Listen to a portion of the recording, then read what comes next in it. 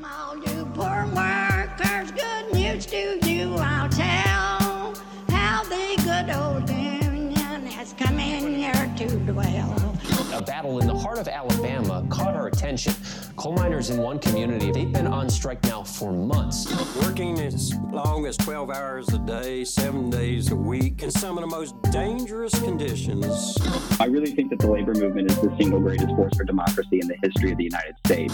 The story of Alabama is a story of not just resilience, but of militancy. I say no contract, you say no code. No contract, no contract. If we ain't all free, ain't none of us free. You're listening to Alabama's only union talk radio show, The Valley Labor Report, with Adam Keller and Jacob Morrison. Hello, Tennessee Valley. This is the Valley Labor Report. My name is Jacob Morrison, here with my co-host and fellow agitator Adam Keller, and we are broadcasting live to tape, online and on the radio from the heart of the Tennessee Valley, the Spice Radio Studio in Huntsville, Alabama. Today, Hyundai gets a real penalty for using child labor. OSHA is investigating Amazon in Huntsville. We talk about how to beat apathy in your workplace and more on today's program. If you want to be part of the show today, well, that's going to be a problem because this is a recorded episode. We are down in Montevallo, Alabama right now at the Labor Notes Alabama Troublemakers School. But we do still have a phone number and the line is still open. So if you have thoughts, questions, or comments during today's show, you can call or text and leave us a voicemail, and we might respond on the next show. That phone number is 844-899-TVLR. That is 844-899-8857. If you haven't gotten enough of us by the time that we wrap here on the radio, or if you just want to see what we're up to throughout the week, then you can find us online. We're anywhere you find anything online. We are on TikTok, Facebook, YouTube, Twitter, wherever you get your podcasts. Just search for The Valley Labor Report, and you'll be able to find us. Just a reminder, your support helps us stay on the air. Our largest single source of funding comes directly from our listeners. So if you want to become a sustaining member of the program, make a one-time donation, buy our hat or our stickers, you can go to our website, tvlr.fm, or become a patron at patreon.com/The Valley Labor Report. If you're a member of a union, you should see about getting your local, your state council, your international federation to sponsor the program. We really appreciate our union sponsors, and we couldn't do it without them either. So we're going to jump right into last week in Southern Labor and go through what's been going on. Last Week in Southern Labor is a segment that we do every week, mostly, where we talk about what happened in the labor movement in the South. We pull the information from Jonah Furman's newsletter, Who Gets the Bird, which compiles all this information for the entire United States. So if you want to see what's going on outside the South, then you should subscribe to said newsletter. That is whogetsthebird.substack.com. With that, let's jump into new organizing for the week of October 2nd through October 8th. And we'll start with a big picture from the NLRB's recent report on its past fiscal year, which just ended. New filings are up 53% over last year, and ULP filings are up 19% from last year. ULPs are unfair labor practice charges. So it is really true that we are in the middle of an uptick in NLRB activity, but it's important to note that there were more filings in 2016 than in the past year, and that was no high watermark. One way, according to Jonah, to think about what's happening is that pre-pandemic, we were at the beginning of a rising tide. of union activity. 2018, with the mass teacher strikes, was the strikingest year since 1986, and October 2019 had far more workers on strike than in so-called Striketober of 2021. So one way to look at this is that we were in the middle of a rising tide of union activity pre-pandemic that was interrupted by COVID and is now resuming. Maybe the biggest takeaway from the NLRB report is that they have lost half of their field staff in the last 20 years and have had stagnant funding for the past 9. That's important because if we're going to route new union activity through an administrative bureaucracy, it being under-resourced is going to become a really, really big problem. Also, 2 respiratory service techs at the U.S. Army post in Redstone Arsenal, Alabama, are joining Operating Engineers Local 320.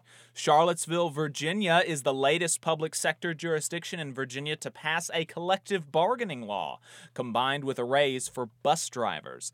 In Alexandria, Virginia, where a similar ordinance was passed a year and a half ago, nearly 200 city workers are now members of AFSCME Local 3001. Elsewhere in the public sector, the National Park Service is facing a complaint from AFGE that management illegally initiated the decertification of a unit of workers along the Blue Ridge Parkway in Virginia and North Carolina. We only had one win last week, and that was 78 truck drivers for wholesale beverage distributor Republic in Houston, Texas, voting 55-12 to join Teamsters Local 988. Lots of strikes and bargaining updates. First up, the rail negotiations that just 3 weeks ago were national headlines have slowed to a trickle of news by design, but are not yet over. This week's small update is that a fourth of the dozen rail unions has voted to ratify their tentative agreement, and with the ATDA voting by 64% to accept the deal. We're getting results from 3 more unions this week, with the Brotherhood of Maintenance and Way employees having voted since the newsletter came out to reject the agreement, which is a very big deal. Members of that union have set a strike deadline slightly after the midterm elections. Members are still raising questions about the process so far, with at least one local chairman in the Machinists District Lodge 19 writing a scathing letter to that union's leadership about the process. Male prisoners across Alabama continue to refuse work to push for reforms of living conditions, life sentencing, parole, and time served. 450 steelworker members at West Rock's Cottonton, Alabama mill are still locked out. The workers rejected a contract offer with an eye-watering $28,000 ratification bonus as they hold out for penalties for excessive overtime. This week also marked 18 months on the picket line for UMWA strikers at Warrior Met, and Erica Willis wrote about it for Labor Notes. You should check that out. Starbucks Workers United went on strike in Houston, Texas against the national firing wave, and in Columbia, South Carolina for the company's unilateral decision to drop COVID isolation pay. 400 workers at Graphic Packaging in Domino, Texas, with steelworkers Local 1148 and 1149 authorized to strike against two-tier pay back in June over a contract that expired back in April, but the union says a strike is still not imminent. Elsewhere in large grocery contracts, something like 17,000 Teamsters will be voting on the first ever national Costco contract. Yet another airline contract has been submitted for federal mediation, this time that of the Airline Pilots Association pilots at FedEx Express. This is somewhere between checking a box and declaring a light impasse, but it's worth tracking for sure. in political fights. Dave Jameson at the Huffington Post has a very useful piece breaking down what's at stake in Glacier Northwest, which is the case the Supreme Court just announced it plans to hear during this session. In the most dire reading, we could be headed towards a scenario in which private sector unions are liable for damages incurred by an employer during a strike, which, depending on how you slice it, would basically make effective strikes impossible, since the vast majority of the leverage workers hold is in inflicting economic pain on employers. Of course. The NLRB also ruled this week that dues checkoff provisions should be considered part of the status quo that cannot be unilaterally changed once a contract expires. So that's a little bit of good news to contrast with the potentially world-ending news from the Supreme Court. We get a mention in the newsletter this week. He says the Valley Labor Report had researcher Chris Boner on to talk about his fantastic report, Labor's Fortress of Finance. Boner's report is one of the rare, wide-ranging, deeply researched critical takes on the labor movement as a whole that both activists and leadership alike should take a long, hard look at. And finally, in internal union politics, the UFCW reform effort, Essential Workers for a Democratic UFCW, has launched with a new website with lots of resources on their diagnosis of what the union's getting wrong and a slate of resolutions they hope to pass at the 2023 convention. And with that, we're going to talk about the next story, which is that Hyundai has been fined $65,000 for employing children in Alabama. You folks know that we've been tracking this child labor story here in Alabama pretty closely, and we have a pretty big update for you this week. One of the Hyundai suppliers that has been recently found to be employing children in Alabama has been penalized by both the U.S. and the Alabama Departments of Labor for a total of approximately $65,000, as far as I can tell. The Alabama Department of Labor said in their press release on Tuesday, two businesses, SL Alabama LLC and JK USA, were issued fines of $17,800 each for multiple violations of the child labor law in Alabama. JK USA, if you'll remember, was the staffing agency for SL Alabama, which employs people in Alexander City outside of Mobile down in South Alabama. That amounted to total a little more than $35,000. The U.S. Department of Labor, more interestingly, said in their own statement that they had fined and been paid by SL Alabama $30,000 as well. But here's the more interesting thing. Here's the kicker.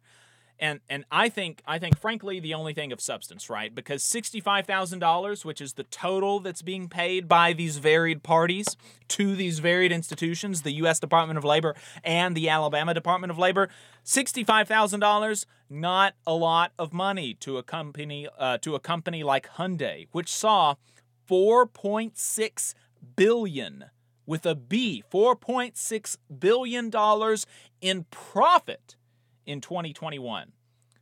In profit is, let's remember, profit is what you have left over after you've finished paying everybody everything. You've paid your fancy executives all their millions of dollars. You've paid your thousands of employees. You've paid everything. All of this profit is what's left over after you've paid all of your expenses.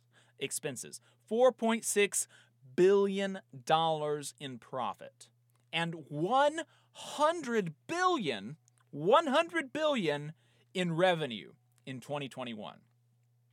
Right? So when we're talking about $65,000 in comparison to those two numbers, it is quite literally a fraction of 1%. A fraction of a percent of their profit in 2021. $65,000, not a lot. Just the slap on the wrist, right? It would be, that type of penalty would be like literal pennies to a normal person like you and me.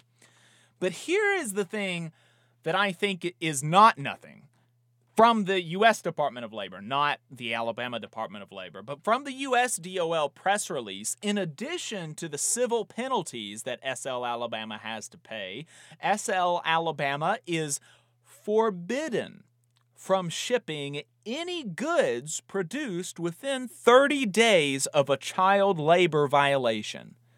SL Alabama must provide training materials to employees and subcontractors or other entities that provide workers to the Alexander City site to ensure child labor standards compliance. SL Alabama must hire a third-party company to provide quarterly child labor trainings to all management personnel and subcontractors for a 3-year period, and SL Alabama must impose sanctions including termination or suspension on any management or subcontractors found responsible for child labor violations. Now, these seem like real penalties here, especially that first one.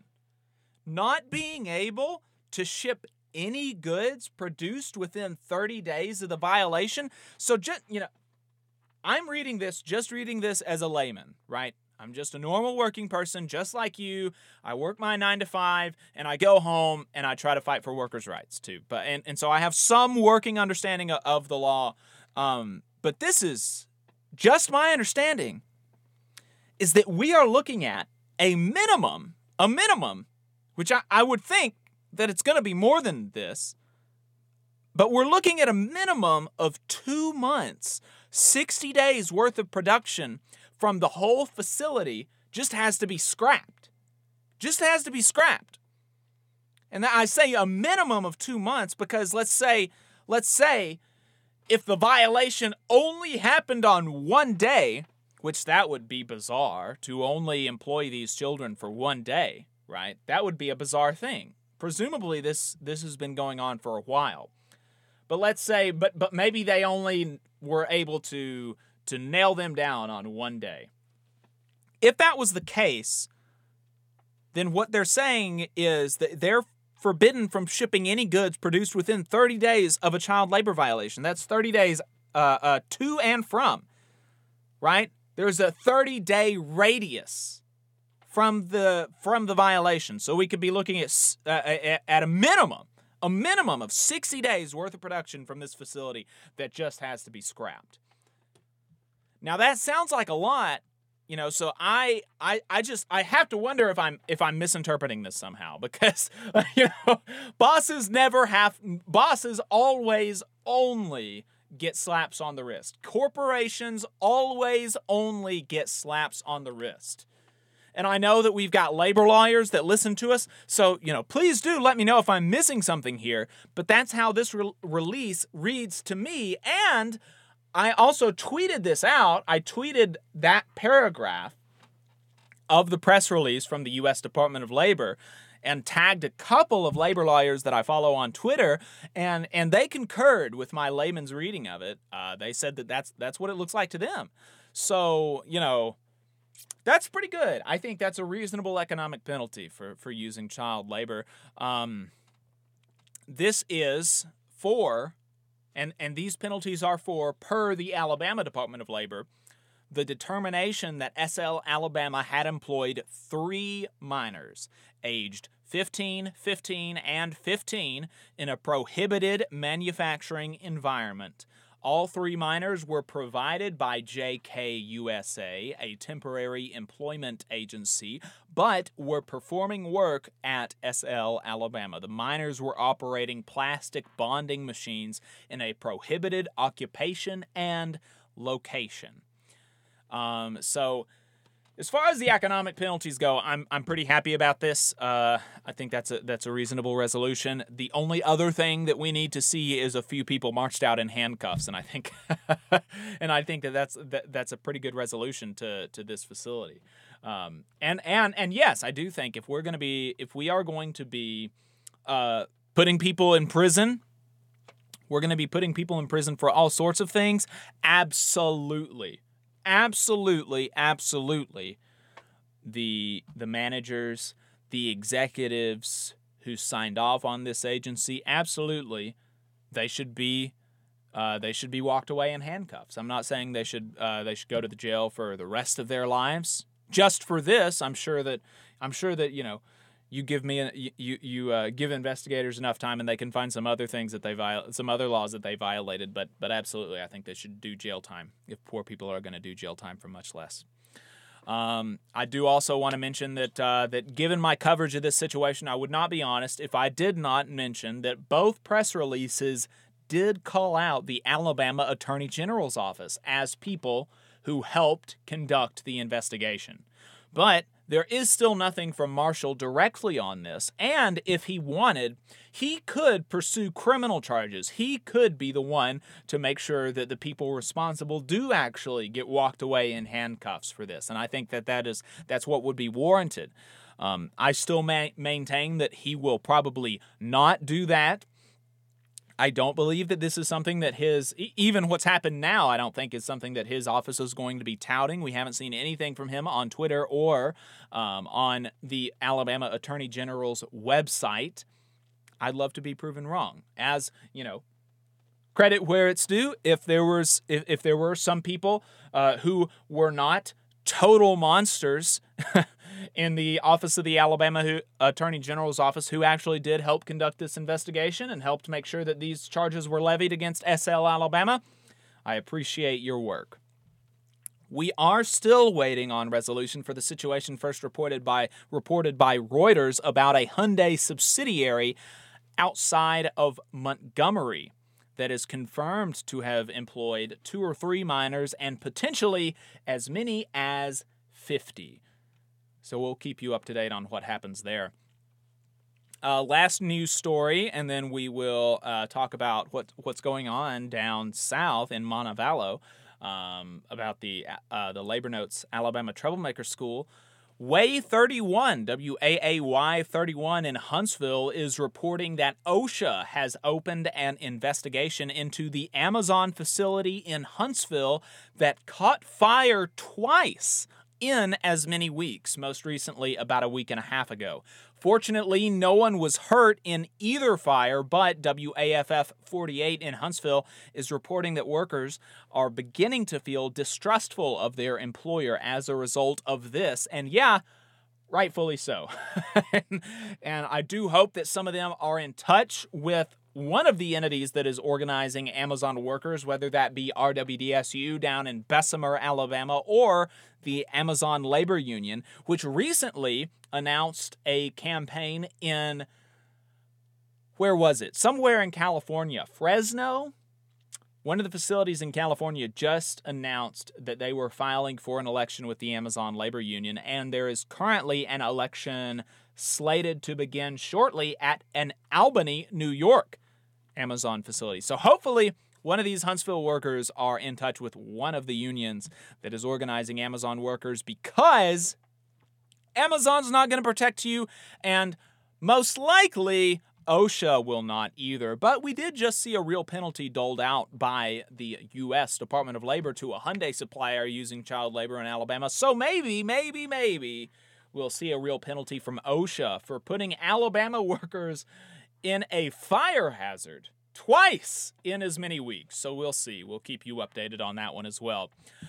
We're going to go ahead and take a break. On the other side, we are going to be talking about how to assemble your dream team at work when you're organizing your workplace. How do you form an organizing committee?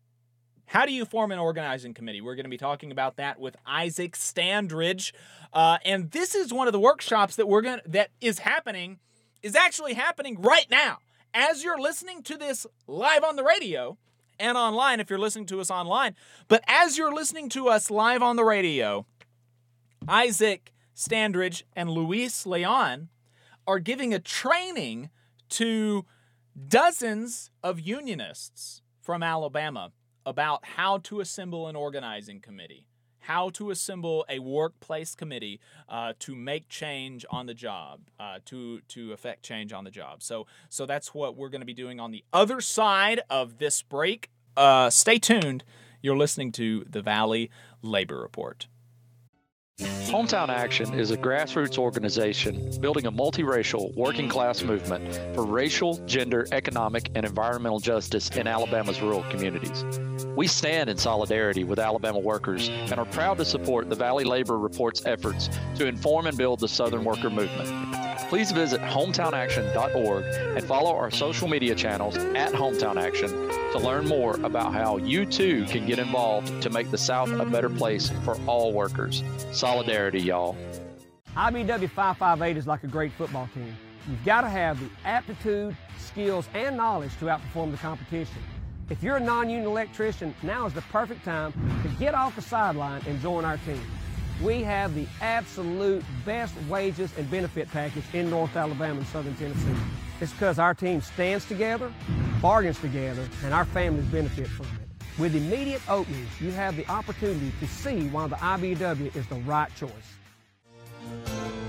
Energy Alabama is a locally operated and membership-based nonprofit organization focused on advancing Alabama's clean energy future through education and advocacy. Many people in charge of infrastructure and building decisions simply don't know about how viable clean and renewable energy is. To that end, Energy Alabama has provided instruction to more than thousands of adults and tens of thousands of K-12 students across the state. We're working hard to build careers in clean energy and help everyday Alabamians save money on their utility bills. Learn more about our work and how you can join us at energyalabama.org. Support for the Valley Labor Report comes from the International Federation of Professional and Technical Engineers Union. Learn more by visiting www.ifpte.org. The attorneys at Maples, Tucker, and Jacobs have stood with the working people of Alabama for over 40 years, providing skilled legal representation for your workplace injury claims. When you are injured on the job, it can be a scary time. The attorneys at Maples, Tucker, and Jacobs have the experience to guide you through the process to make sure that you and your family are properly taken care of and your rights are protected. If you need help, call the attorneys at Maples, Tucker, and Jacobs at 855-617-9333 or visit online at www.mtnj.com. No representation is made that the quality of legal services provided is greater than the quality of legal services provided by other law firms. Support for this program comes from the International Brotherhood of Electrical Workers, Local 136, out of Central Alabama. Learn more at ibew136.org. Attention union members, membership organizations, podcasters, or anyone with a payment processing need. The future is here, and your organization needs to be prepared by working with Unionly. With Unionly, your union or organization can take payments on a mobile device, eliminating processing fees, giving you a better price than other payment processing methods, while at the same time supporting a union-friendly business with a specialized skill set to meet your needs. Your members will thank you when they pay their dues at their convenience without waiting in line to deposit cash or check. Start preparing for the future today by calling 206-595-8631 or visiting unionly.io. Come all you poor workers, good news to you I'll tell, how the good old union has come in here to dwell. Alrighty, folks, welcome back. You are listening to the Valley Labor Report, Alabama's only union talk radio show. My name is Jacob Morrison. Adam Keller is not with me for this interview, but we are live to tape online and on the radio from the heart of the Tennessee Valley, the Spice Radio Studio in Huntsville, Alabama, and we are joined by Isaac Standridge. He is a member of the Alabama Professional Staff Organization, and what we are doing with this show is we're talking to several people from several panels, from several workshops, from the Labor Notes Alabama Troublemaker School that is happening right now as this is airing, and we're doing that so that we can kind of give people a taste of what they're missing, give people, some helpful information. And so we wanted to talk to Isaac about one of the workshops that he is leading with Luis Leon about titled Assembling Your Dream Team. Isaac, thanks for taking the time with us this afternoon. I appreciate it. Yeah, thank you, Jacob. It's good to be with you. And we've been working on getting this Alabama Troublemaker School going for the past several months. I've enjoyed that process and know that this training is going to be really good. I think it will.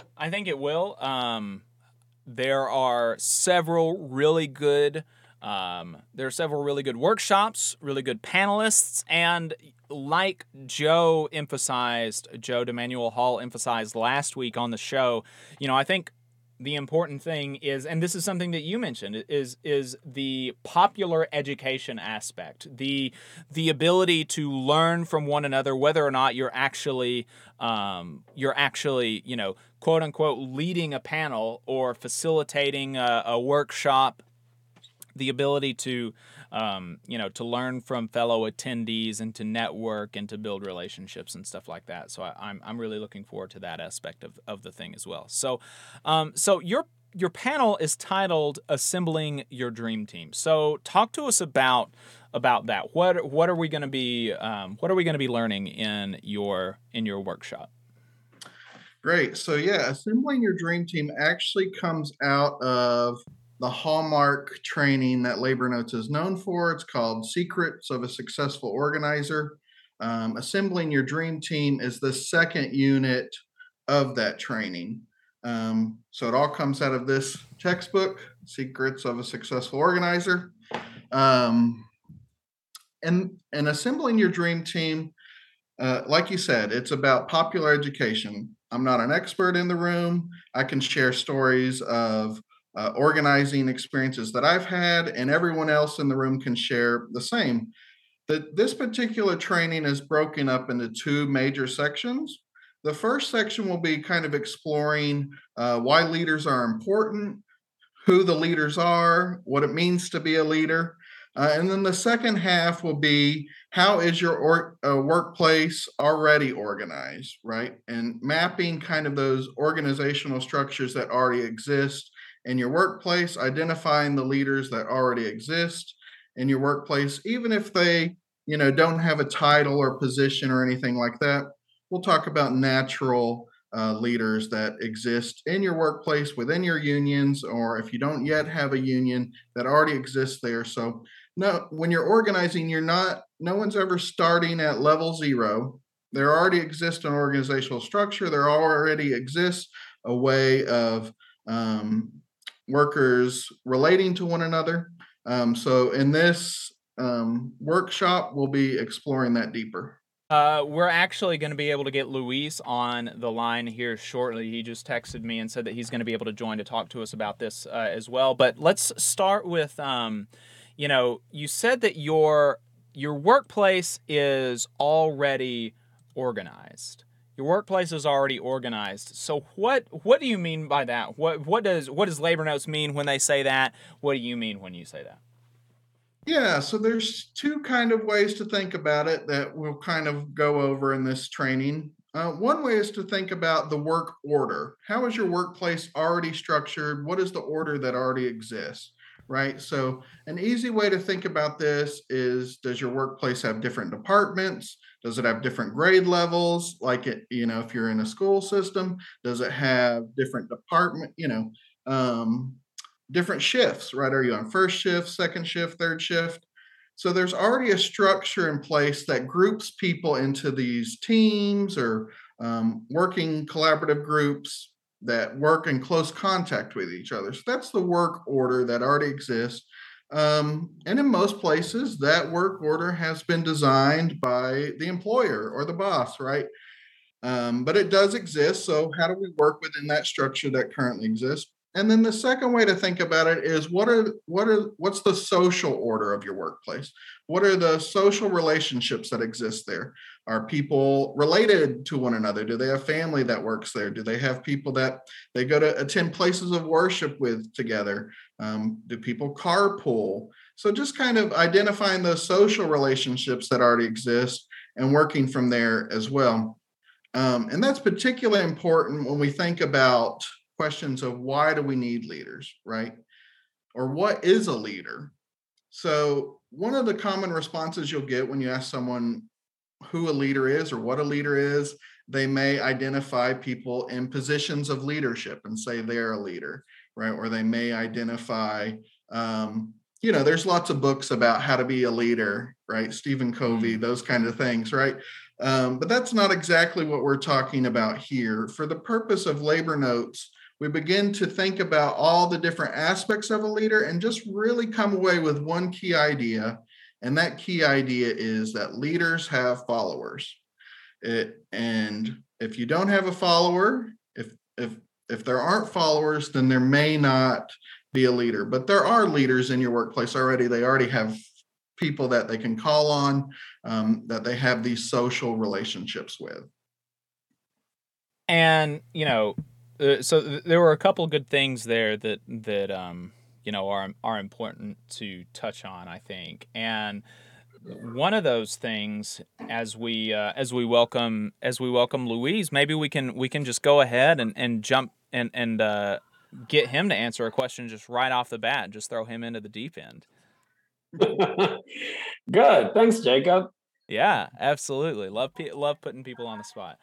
So, we've been talking, Louise, about, we've been talking for a couple of minutes already about the training and how your workplace is already organized. And he was going through basically how your workplace is already organized. There are different departments. There are, different sections of the workplace, physically and socially. And there's also social relationships that can or cannot be used by the boss or by your coworkers. And so, the question that I was going to ask Isaac, and now I'll ask you, is why is it important to understand how your workplace is organized already?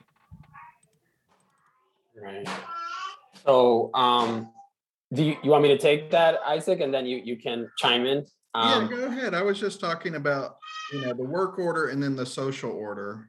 Right. And how to grow from that. Yeah. Yeah.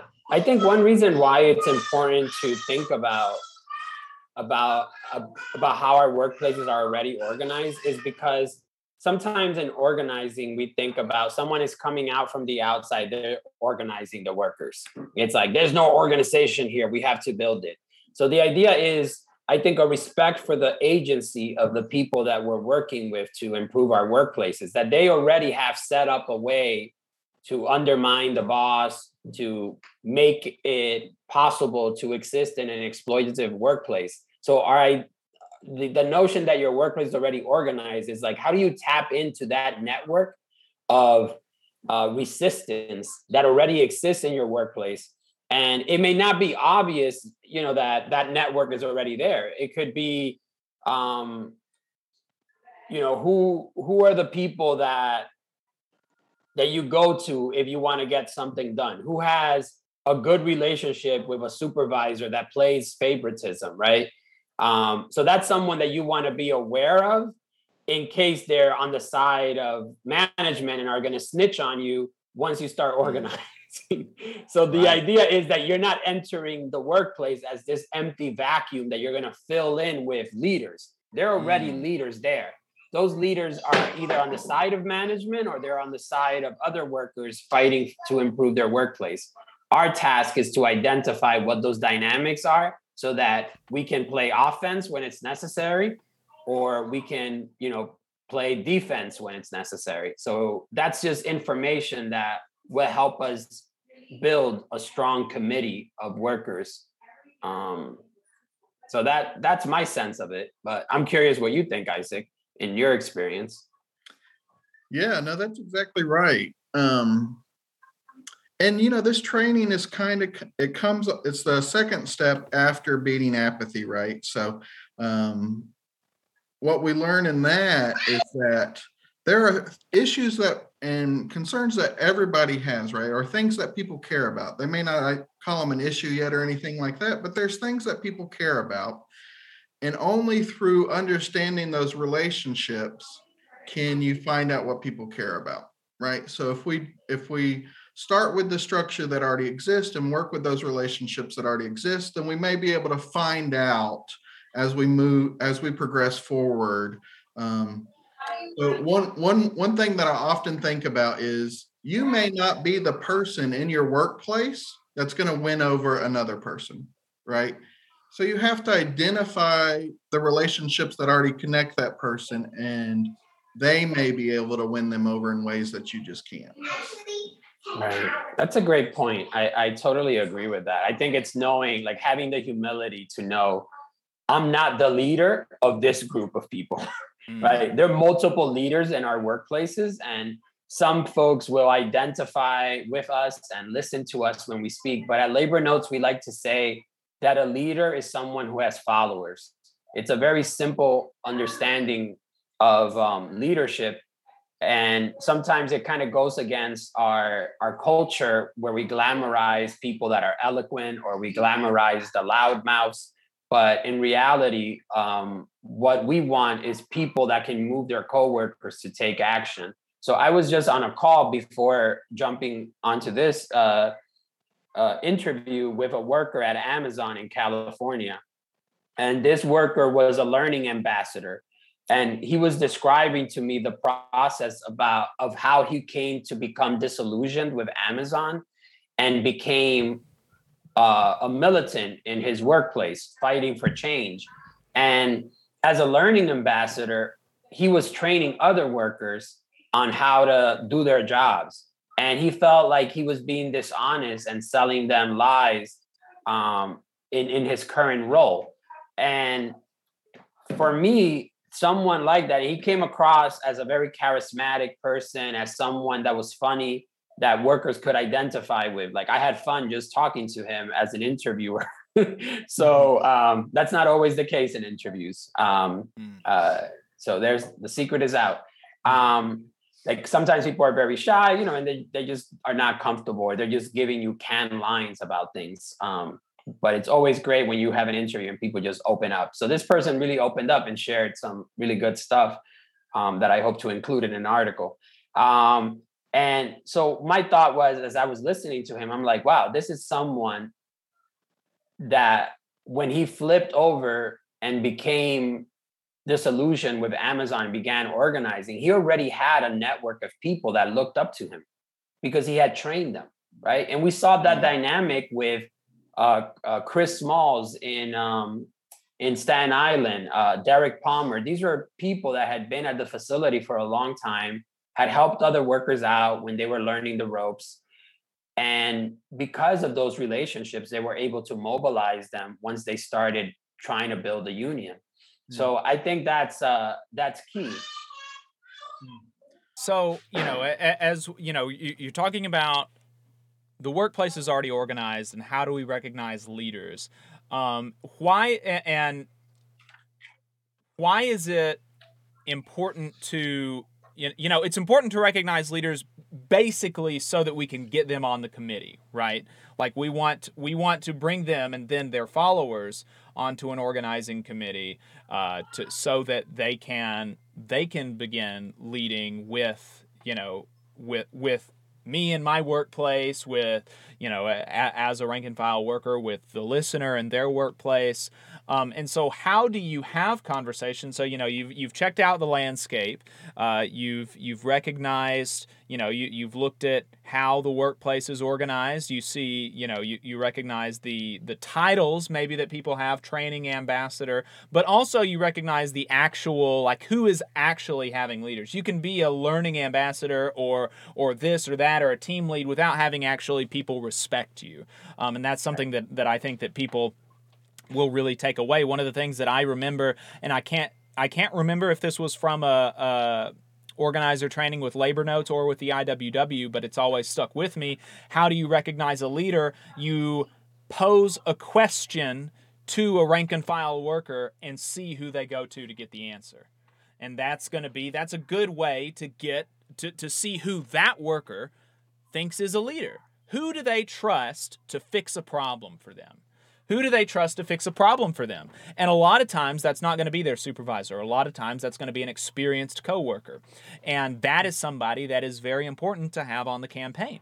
And so how do you begin having these conversations with these people that you have identified as leaders to bring them into the campaign?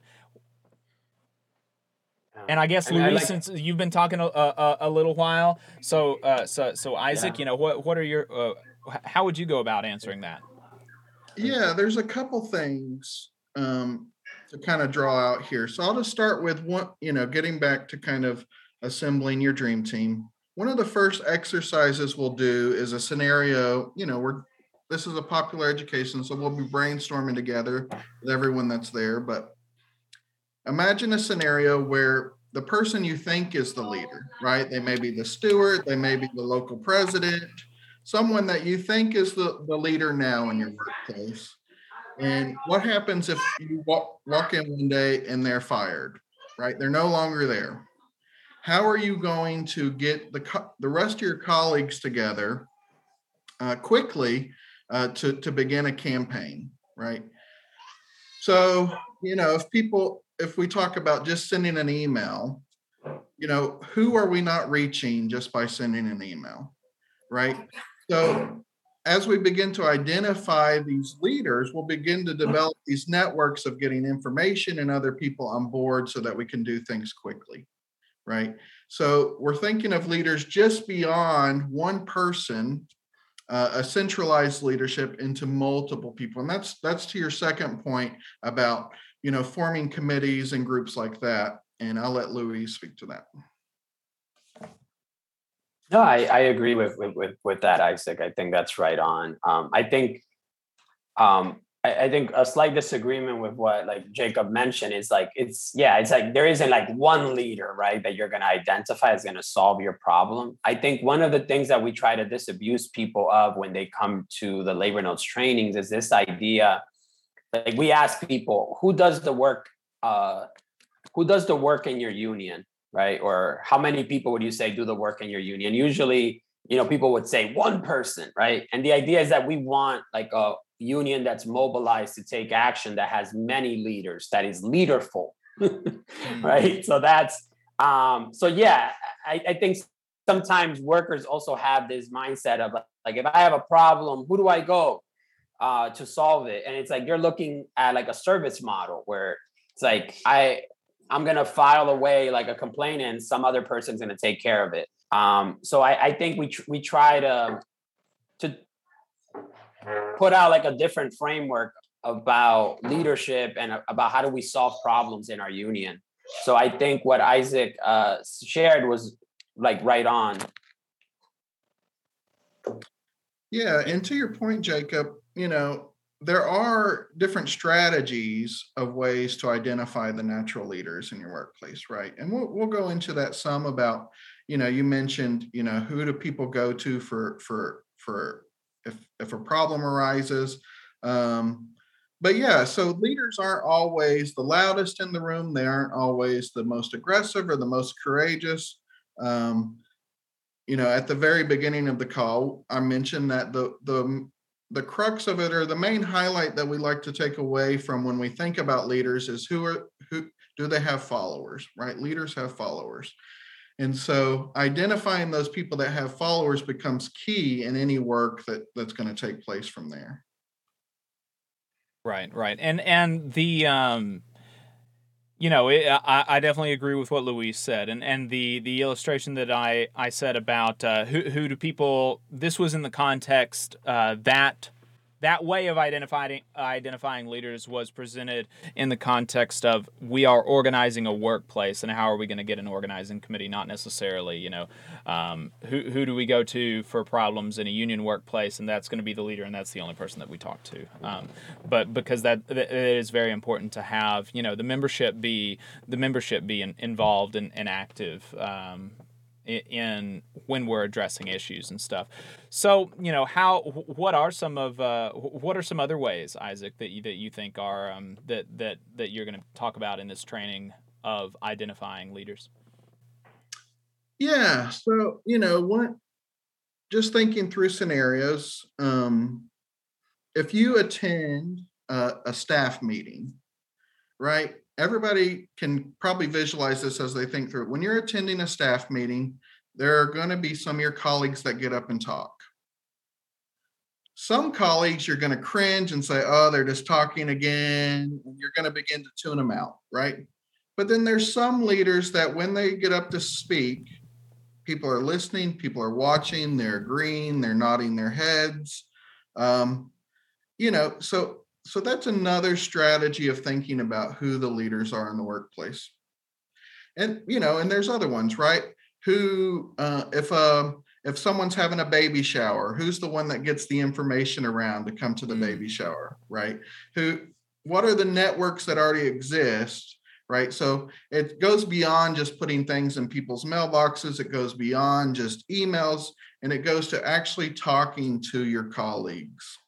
And so, if we're able to, look at the way that the workplace is structured and identify leaders, the workshop is titled "Assembling Your Dream Team." What are some other things to think about as you are putting together your workplace committee? And Louise, we can throw that to you. Yeah, I think being flexible. I think Isaac ended on having conversations with people, right? So when we are trying to identify our leaders, we're trying to identify what do people care about? What are they willing to take action on? Because it's a deeply felt concern that they have. So I feel like we have to have some flexibility that someone who may have been anti-union can change and become pro-union. So sometimes we try to set like a hard and fast rule. Like we at Labor Note sometimes point to our bullseye and say, where do people fall in this bullseye, right? So if you were to point people, where are your organizers, your supporters, your hostiles, who's in your core committee? I think those are not set in stone. People move between those concentric circles. Our task as organizers is to move people closer to the core. So that means that in some campaigns, this doesn't always happen. You could have someone that's in the hostile campaign, and they might be hostile not because they hate the union, but because they hate you as a person. So that means that you're not the right person to move that person, but maybe somebody else is who has a better relationship. So I think when you're assembling your dream team, it's important to not write people off. You want to give people at least 3 chances, right? You doesn't mean that you're naive, that you invite them to the core meeting after they've told you how much they hate unions, but it means that you keep chipping away and talking to them. And you'll never know, management will do something to them where they will flip. So one concrete example is the woman that I interviewed for a piece I wrote for the Real News about a campaign at Refresco, a beverage bottler in New Jersey. They had to go for an election twice. And during the first election, this woman voted against the union. But the second time, because of some issue with her her bereavement leave, she was upset with management and kind of went over and said, you know what, I'm going to screw you by joining the union. So don't underestimate people's pettiness and anger, right? Like that can work towards you. Right. Towards your goals, I should say. For sure. And one of the oh no, go ahead. Yeah, that made me recount a story of early on when I was organizing and thinking through organizing. I was working with a more veteran organizer and interviewing workers at a shop that was organizing. And there was this one woman that he approached, and she was like, "Get away from me. I don't want to talk to you. Leave me alone." And in my mind, as a beginning organizer, I was thinking, well, let's put that person down as hostile. And he goes, "No, I'm going to put him down as a maybe." And I said, "Well, what do you mean by that?" And he said, "Well, we don't know anything about her. We just know she didn't want to talk to us." Right? So it's easy to kind of dismiss people at first glance, but yeah, I love that point about give them 3 tries. And one of the things that I wanted to emphasize as far as when you're assembling your dream team, your workplace committee, is the importance of diversity in many, in as many ways as you can. I think a very, very, very important way is if you're in a workplace that has a lot of pretty defined departments, then you're going to want to make sure that you've got people from each of those departments, right? If you're in a restaurant and your committee is only made of front of the house workers, it's only made of servers and hostesses, then the back of the house staff is not going to feel very represented by your union, and vice versa. Same is true. So it's important to try to find leaders in each department, in each section of the workplace that you're wanting to represent, ideally, and then also, there is the importance of demographic diversity as well, because you want people to feel represented on the on the committee. When they look at the committee, it would be very easy for rank and file workers that are not this to look at a committee of old white men and say, this union doesn't represent me. And so it's important to try to make sure that the workplace committee is representative of the workplace that it's representing. Yeah, and I think a lot of that will come out when you get into the social networks, right? Mm-hmm. If people speak the same language, have different backgrounds, then there may be a way to connect with them through that. Absolutely. Yeah. All right. Well, Luis, Isaac, I think that we have got a pretty good taste of what people are going to be getting from this workshop. I appreciate both of y'all's time. Is there anything that either of y'all want to make sure that we hit before we wrap here? There is one thing I want to highlight. In case no one else you talk to today, any union, any work group can contact Labor Notes, and they'll actually, work with you on developing a training, right? So I had experience of this when I was in San Antonio.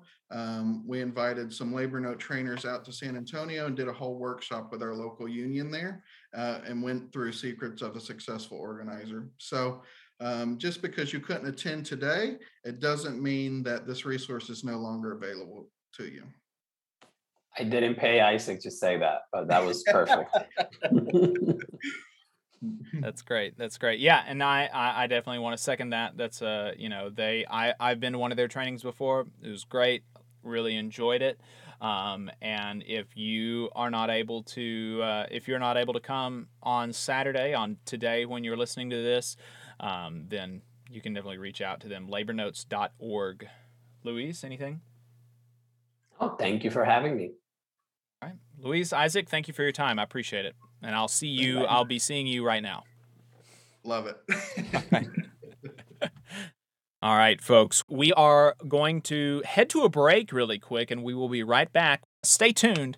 You're listening to the Valley Labor Report. Energy Alabama supports consumers and is a leader in advocating for them. We have been able to successfully fight off utility rate increases in the state, reduce fees for electric vehicles, increase electric vehicle infrastructure spending, and secured a $100 million refund by Alabama Power after the utility overcharged customers for fuel.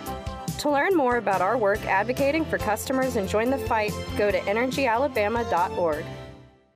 There's a lot of talk about a shortage of workers, but that's not the case with IBW 558.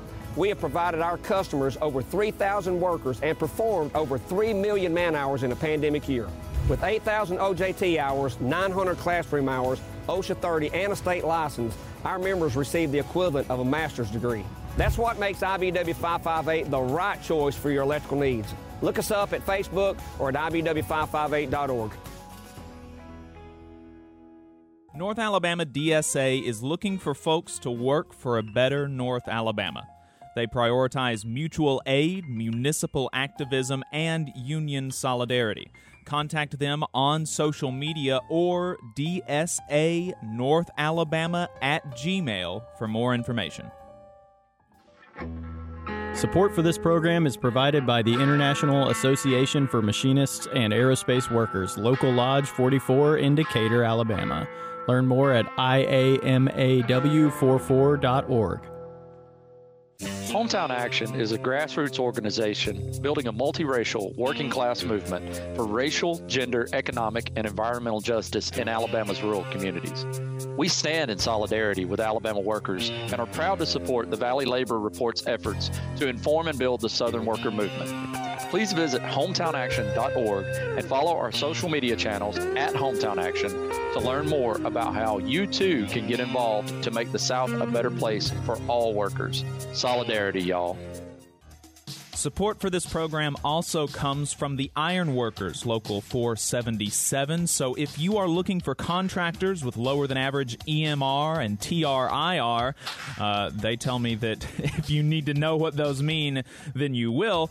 Or if you need to supplement a workforce at any level for any amount of time, short or long term, if you need iron workers that come trained and certified at no extra cost, or if you need workers from superintendent down to general laborer, and you're looking to start work on a project, or you're unhappy with your current contractor situation, you need to call my friend Jeb Miles with the Iron Workers Local 477. They only work with the best in the business, vetted contractors, and can do all kinds of jobs from roofing to steel and bridge erection, from welding to heavy rigging, from structural repairs to machinery alignment, and much more. They supply manpower on 4 of the 5 largest projects in North Alabama, so you know they're legit.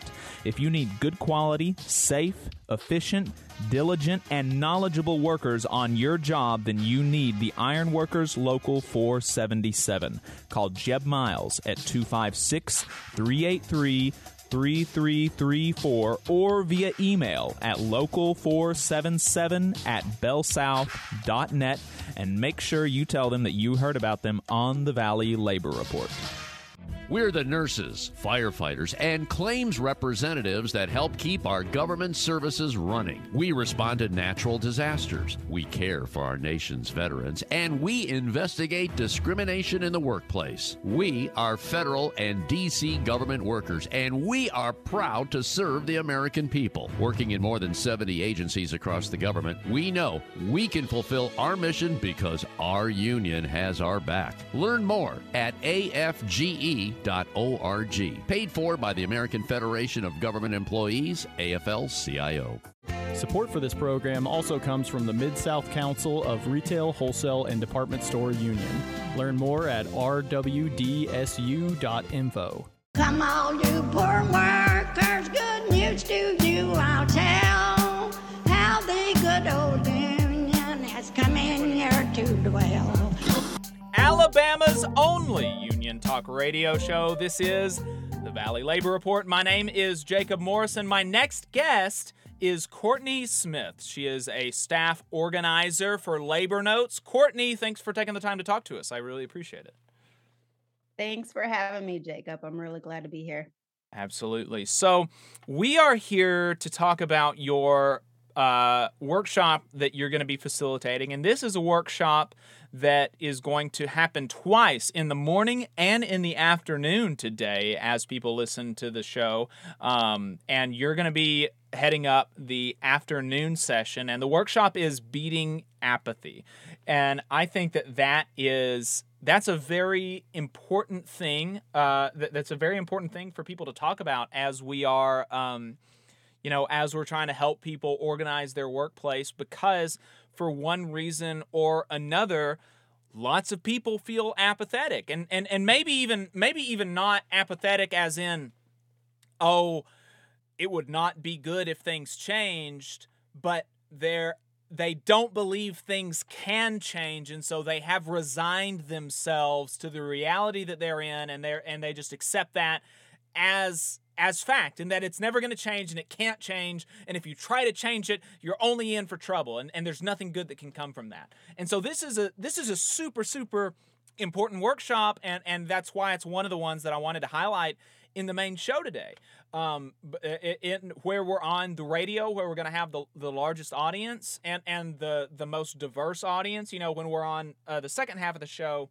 we're online only, so we're going to be getting a lot more union members, a lot more stewards, people that are more sympathetic. They've heard some of this before. When we're on the radio, we have, we've got lots of people listening to us that listen to us sometimes, all the time, maybe for the first time right now, that maybe that have had the thought, I'd like for things to be better, but there's no way that I can do that. There's no way that it can change, and I can never form a union. And so, that's why I wanted to highlight this workshop. I think it's really important. Absolutely. Yeah. So the workshop really, we kind of start off grounding people in how they solve problems in the workplace or in their union currently, and get them to start thinking about the limitations and the challenges of that, actually building power. And then we kind of go into, giving examples of people who currently how they currently solve problems and talk through that. We have a lot of discussion. We treat these workshops as, everybody that's participating is a teacher and a learner. So nobody in the room is an expert. We're all here to learn from each other, and talk about our experiences. So we have a lot of group discussion. We then go into talking about how the boss keeps us disorganized, and that's fear, hopelessness, confusion, and division. And we talk about strategies to overcome those barriers. And then once we kind of dig in on that and we discuss like how that manifests in the workplace, we then go into talking about having how to have one-on-one conversations with people. And I think the crux of that is not that we're trying to give people a script, for them to manually follow. We're really giving them a roadmap and giving them some kind of some principles to go by, because organizing conversations aren't just gripe sessions for you to complain about what's going on at work and then do nothing about it, right? There's supposed to be a goal there to get people, to motivate people into action. And so like you said, Jacob, a lot of people feel apathetic, and so we try to drill in the point that apathy isn't real, that everybody cares about something at work. And the only way we're going to figure that out is if we have these one-on-one conversations with them and we really try to get to know them as human beings and also as a part of a collective, and for them to see themselves in a way that capitalism will never allow them to see themselves, as a part of something bigger than them, as a part of a collective that actually has power. And so the organizing conversation really drills that in, and we get people to practice, how to ask good questions, how to be an active listener, things like that, and how to, create a sense of urgency and a sense of hope. Like you said, a lot of people don't believe that things can change, and so how can we instill that in them? How can we inspire them to believe that they have the power to solve their own problems, and that it's not outside of themselves, and it's not um, out of the realm of possibility. And we do that through through those conversations, through those group discussions that we have with other workers who've done the organizing, who have overcome these obstacles and have came upon the boss and actually won, right? And we are able to share those with people, and then inspire them to hopefully take action in their own work. Yeah, and so I think that's a great overview, and we'll go back to the top and drill in a little bit into how the boss keeps us fearful and divided and apathetic. And so what are some of the ways that bosses, maybe intentionally, maybe unintentionally, because this is just the way that our workplaces are structured, in capitalism, how does the boss keep us apathetic or fearful? Yeah, I mean, so there's a lot of tactics that bosses use. So fear being a tactic, right? So everybody's really afraid that they'll be fired, they'll be laid off if they take action on an issue, and that's obviously we know that that's a real barrier that people have, and so we encourage them by sharing that there is strength in numbers, that if all of you come together, then they can't fire all of you, right? So there's many other tactics for fear. There's confusion. There's the putting out information that isn't fact-based. We all know about union busters just telling blatant lies about what is happening, and not giving people the correct information that they need. So we overcome that. The strategy to overcome that is by transparency and being honest and communicating to workers like what is actually going on. Then we have fear, hopelessness, which we've kind of touched on, that that feeling of there's nothing that can be done about it. And that I think that tactic is what we see in capitalism all the time. We see that in democracy, that like can't do anything about it. Right. And then division being the most important one. So the boss has a lot of tactics to that ways that it manifests in the workplace. One of them being racism, sexism, homophobia, all of these different isms that keep people divided, but also like literal divisions where you have, in restaurant workers, for example, have front and back of house workers, or you have the two-tier workers who are divided by their wage, things like that. And we try to, overcome that barrier by instilling people that we're all in the same boat, right? Like capitalism is exploiting everyone. The boss is our enemy, not each other. And really drilling that in to overcome that barrier. But that's probably the hardest one. Right. Well, and the and you mentioned that as far as trying to deal with the hopelessness that nothing and the apathy, the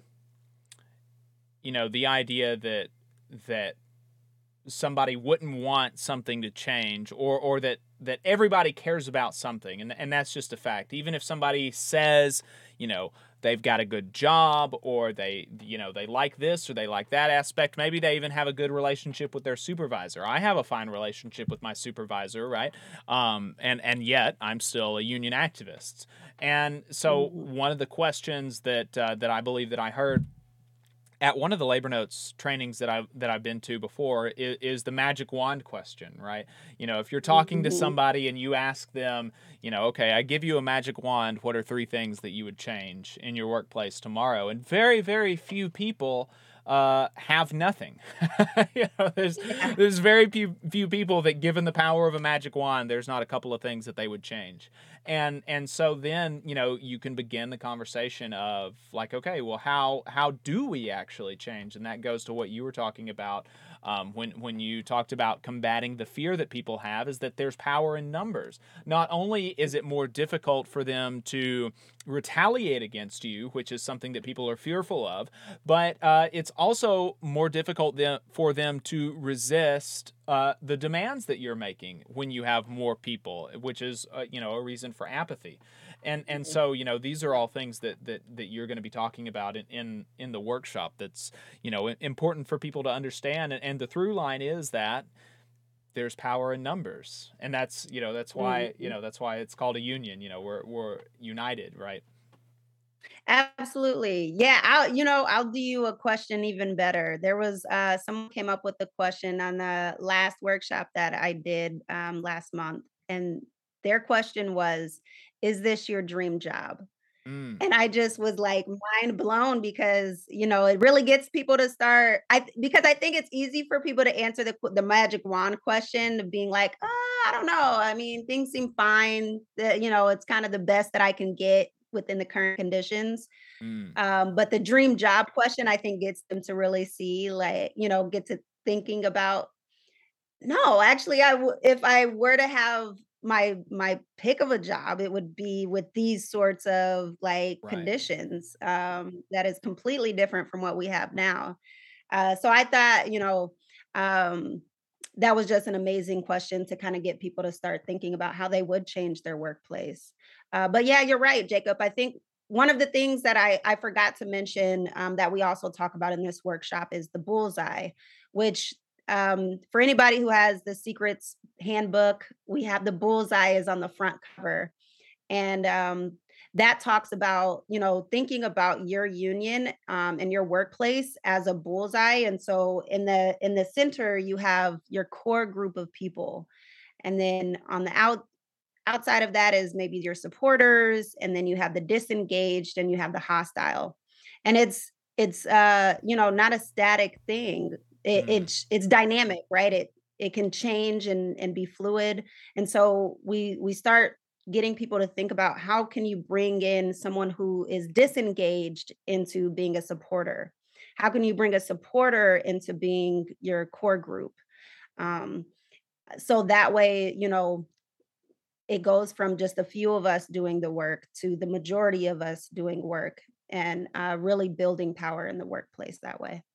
Right. And a big way that we bring people one layer closer to the bullseye is one-on-one conversations. And so we'll talk shortly in a bit about how we have those one-on-one conversations. But, first, I think it's important to ask the question, what is so important about one-on-one conversations? Why can't I just send them an email? Why can't I have a mass meeting and just get it all over with at once, right? I'm a busy person. I'm a busy person, Courtney. I don't have time for one-on-one meetings. Why do I have to have one-on-one meetings? Why can't I just call everybody that I want to talk to, all these people? I work with 400 people. Why can't I just call them all in and talk to them at once? These are great questions, Jacob. And those are the exact questions that I pose to the group when we're having this workshop is like, do we think, having talked about all of the barriers that we face in the workplace of fear, division, hopelessness, and confusion, that an email or a nicely graphed flyer will be enough for people to overcome their fears? And, the obvious answer there is no, it's not. Otherwise, they would have already been involved, right? If that was working. And so the one-on-one conversations, like I said, I think the importance of the one-on-one conversations is really allowing people to know themselves in a way that capitalism doesn't. And I love that framing of it because, I think we're not treated as human beings especially in the workplace, but even out in the real world, when your basic human needs are commodified and every little thing that you have to pay for everything in capitalism, right? All of your basic needs can be taken from you like that. And I think it really, it alienates people, makes people feel alone and confused and afraid, and just all of these things.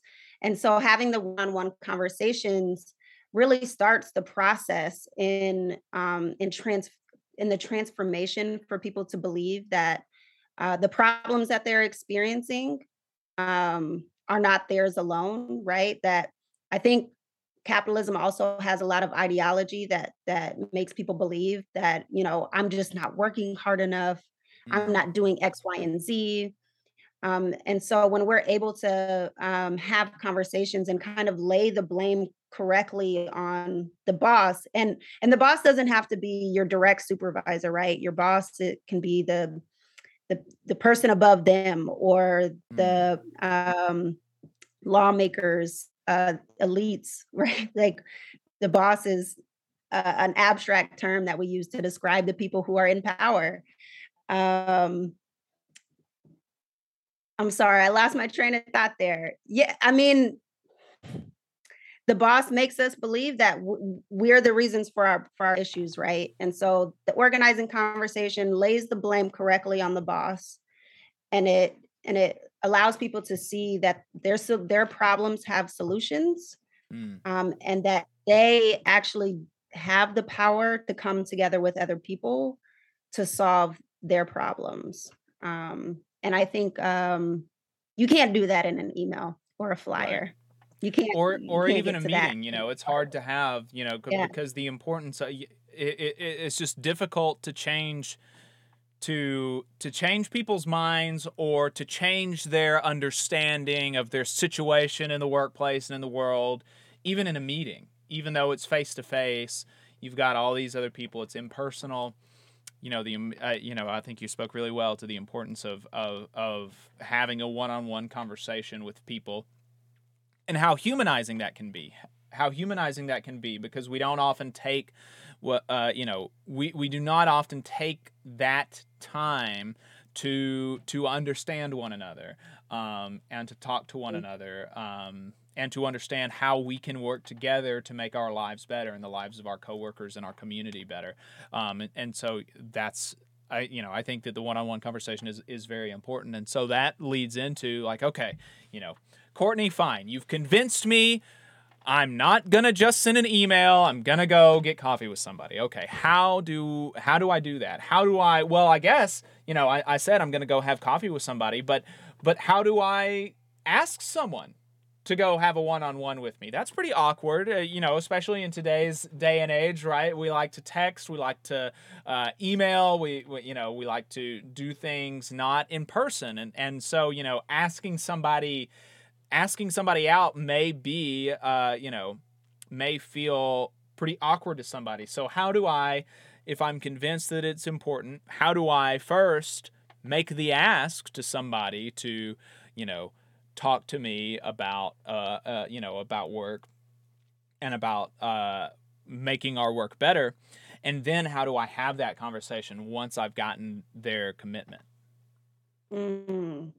Yeah, these are really big questions that I think I've been mulling over. I've been an organizer for 4 years now. And I think the way that I've been trained as an organizer kind of reproduces the way capitalism makes us feel.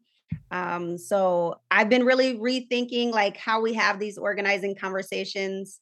Um, and I think we put a little too much like maybe urgency or this like we have to produce the results immediately, right? Like um, I think what's important to instill here or to keep in mind here is that these are conversations that will happen over time. And so it could start off with, organizing a social happy hour for people to go out and, just like have some fun and let loose after work, right?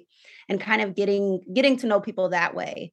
And then from there, creating those one-on-one relationships with people to get to the point of having, making an ask, right? I don't think that the organizing conversation, that even the steps of an organizing conversation happens all in one setting. I think it can happen over time. And, so I think organizers in particular, like, can take the pressure off of themselves and realize like, you're in this for the long haul. You don't have to like get a result right away. There are ways that you can try to work up to getting to know people one-on-one in order to have these conversations. And then once you do, some of the guiding principles that we have is we use an acronym and it's called AHUI.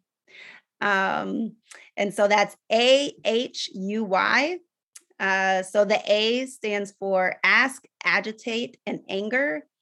And that just means like at this point, we're asking questions, we're identifying what their issues are and tapping into their righteous anger. The H stands for hope. And so we're sharing our plan to win or examples of success. And kind of at this stage here, like I said, we're giving people a roadmap. So we're not trying to sell somebody something. We're not trying to convince them to buy something from us.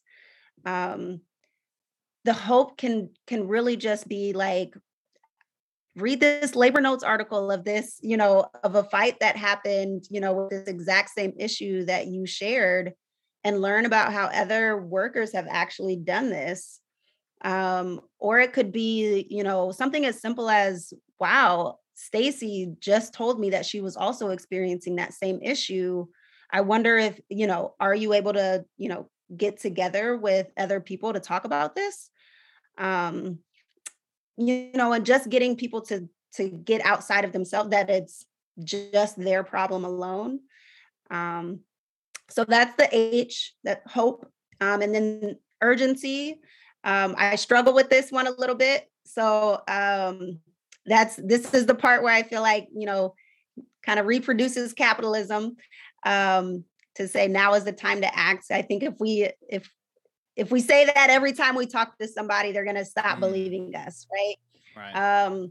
But like I said, organizing conversations aren't just gripe sessions. So I do still think that there's, an importance there to instilling in somebody like that we can do something and we should try to act on it, while the iron is hot, right? Or while we're building up to that, like, let's do something about this now, because it's not okay. It's not okay for us to be dealing with these, terrible conditions.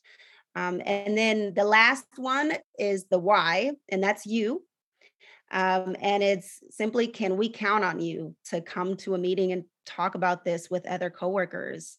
Whatever it is that, whatever that plan to win is, you're, that's the ask that you're making. You're trying to get them to commit to coming, committing to your plan to win, to your collective plan to win. I should say that. Right. And I think that you mentioned this at the beginning, but it's important to understand, I think, that not every single one of these things that you mentioned is going to happen in one-on-one conversation. Maybe you only get through one. Maybe you only get through like understanding what some of their problems are. And the acronym that Labor Notes has tracks pretty closely with the IAWW's AEIOU. I don't know if you've heard their acronym for their one-on-one conversations, but it's AEIOU, and it stands for agitate, which sounds very close to what y'all's is. Then educate, which is very close to the hope. It's educating them about similar situations where people have won.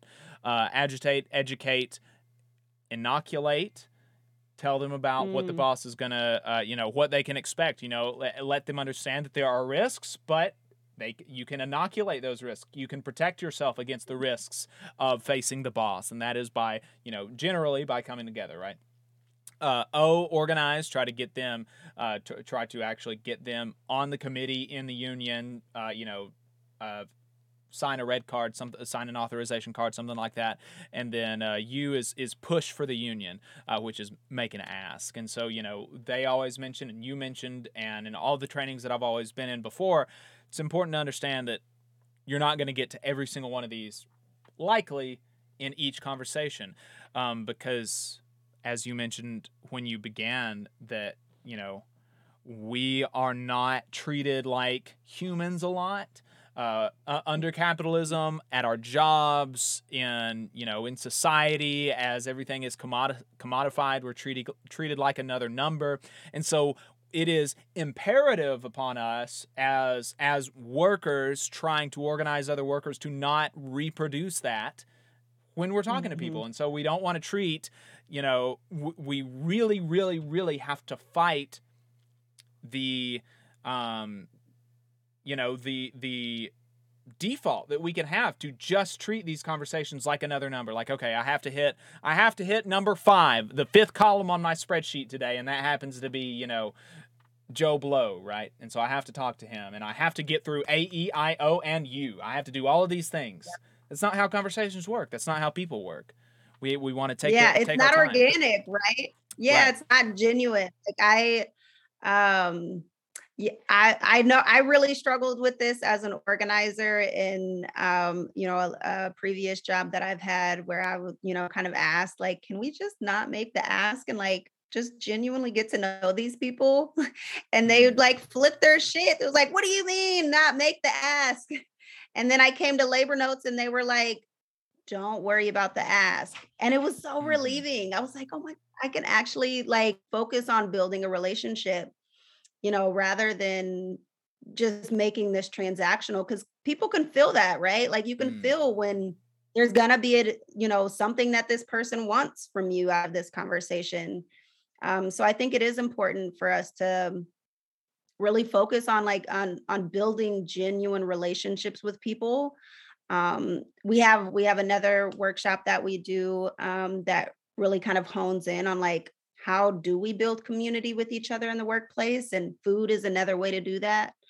Um, so yeah, I think just impressing on people like this is about building relationships and seeing ourselves in a way that the workplace doesn't want us to see ourselves. So treating someone as just, I gotta get to the ask, I gotta get through all of these steps. It's mechanical. It's not really organic. So yeah, we really try to focus more on, what are the types of questions that you can ask? Like, and kind of categorizing questions in, what are the introduction questions that you could ask? What are the agitational questions that you could ask? What are some polarizing questions? And some commitment questions, right? So really just, I think reconditioning people to be good listeners and to be curious about someone else, I think is kind of the crux of how we frame our organizing conversation. Courtney Smith, staff organizer with Labor Notes, we really appreciate your time. Is there anything else that you wanted to make sure that that we hit before we wrap here? No, I think we covered like the whole thing. I'm really excited to do the workshop and to do the Troublemaker School. Can't wait to meet all of you. So feel free to stop by and say hi. All right, folks. Appreciate it, Courtney. Thanks for your time. Thanks, Jacob. And folks, that is going to be it for our main show today, but you can find us online. We're on Facebook and YouTube streaming live right now. So go find us there at the Valley Labor Report, and you can continue listening to us where we are going to be talking to Matthew Falone from Local 3905 of the Communication Workers of America about a couple of stewards workshops that he is going to be giving for the Labor Notes Troublemaker School down in Montevallo. And then we will be talking to Isaiah Thomas about race and labor. So we got a really good overtime lined up for you today. I hate that you are not able to make the Troublemaker School, presumably if you're listening to this, but maybe you'll be able to make the next one. And I hope that this program is of some consolation. With that, folks, we are going to go right into overtime. And for our radio listeners, we appreciate your time. We'll see you next week, and all power to the workers.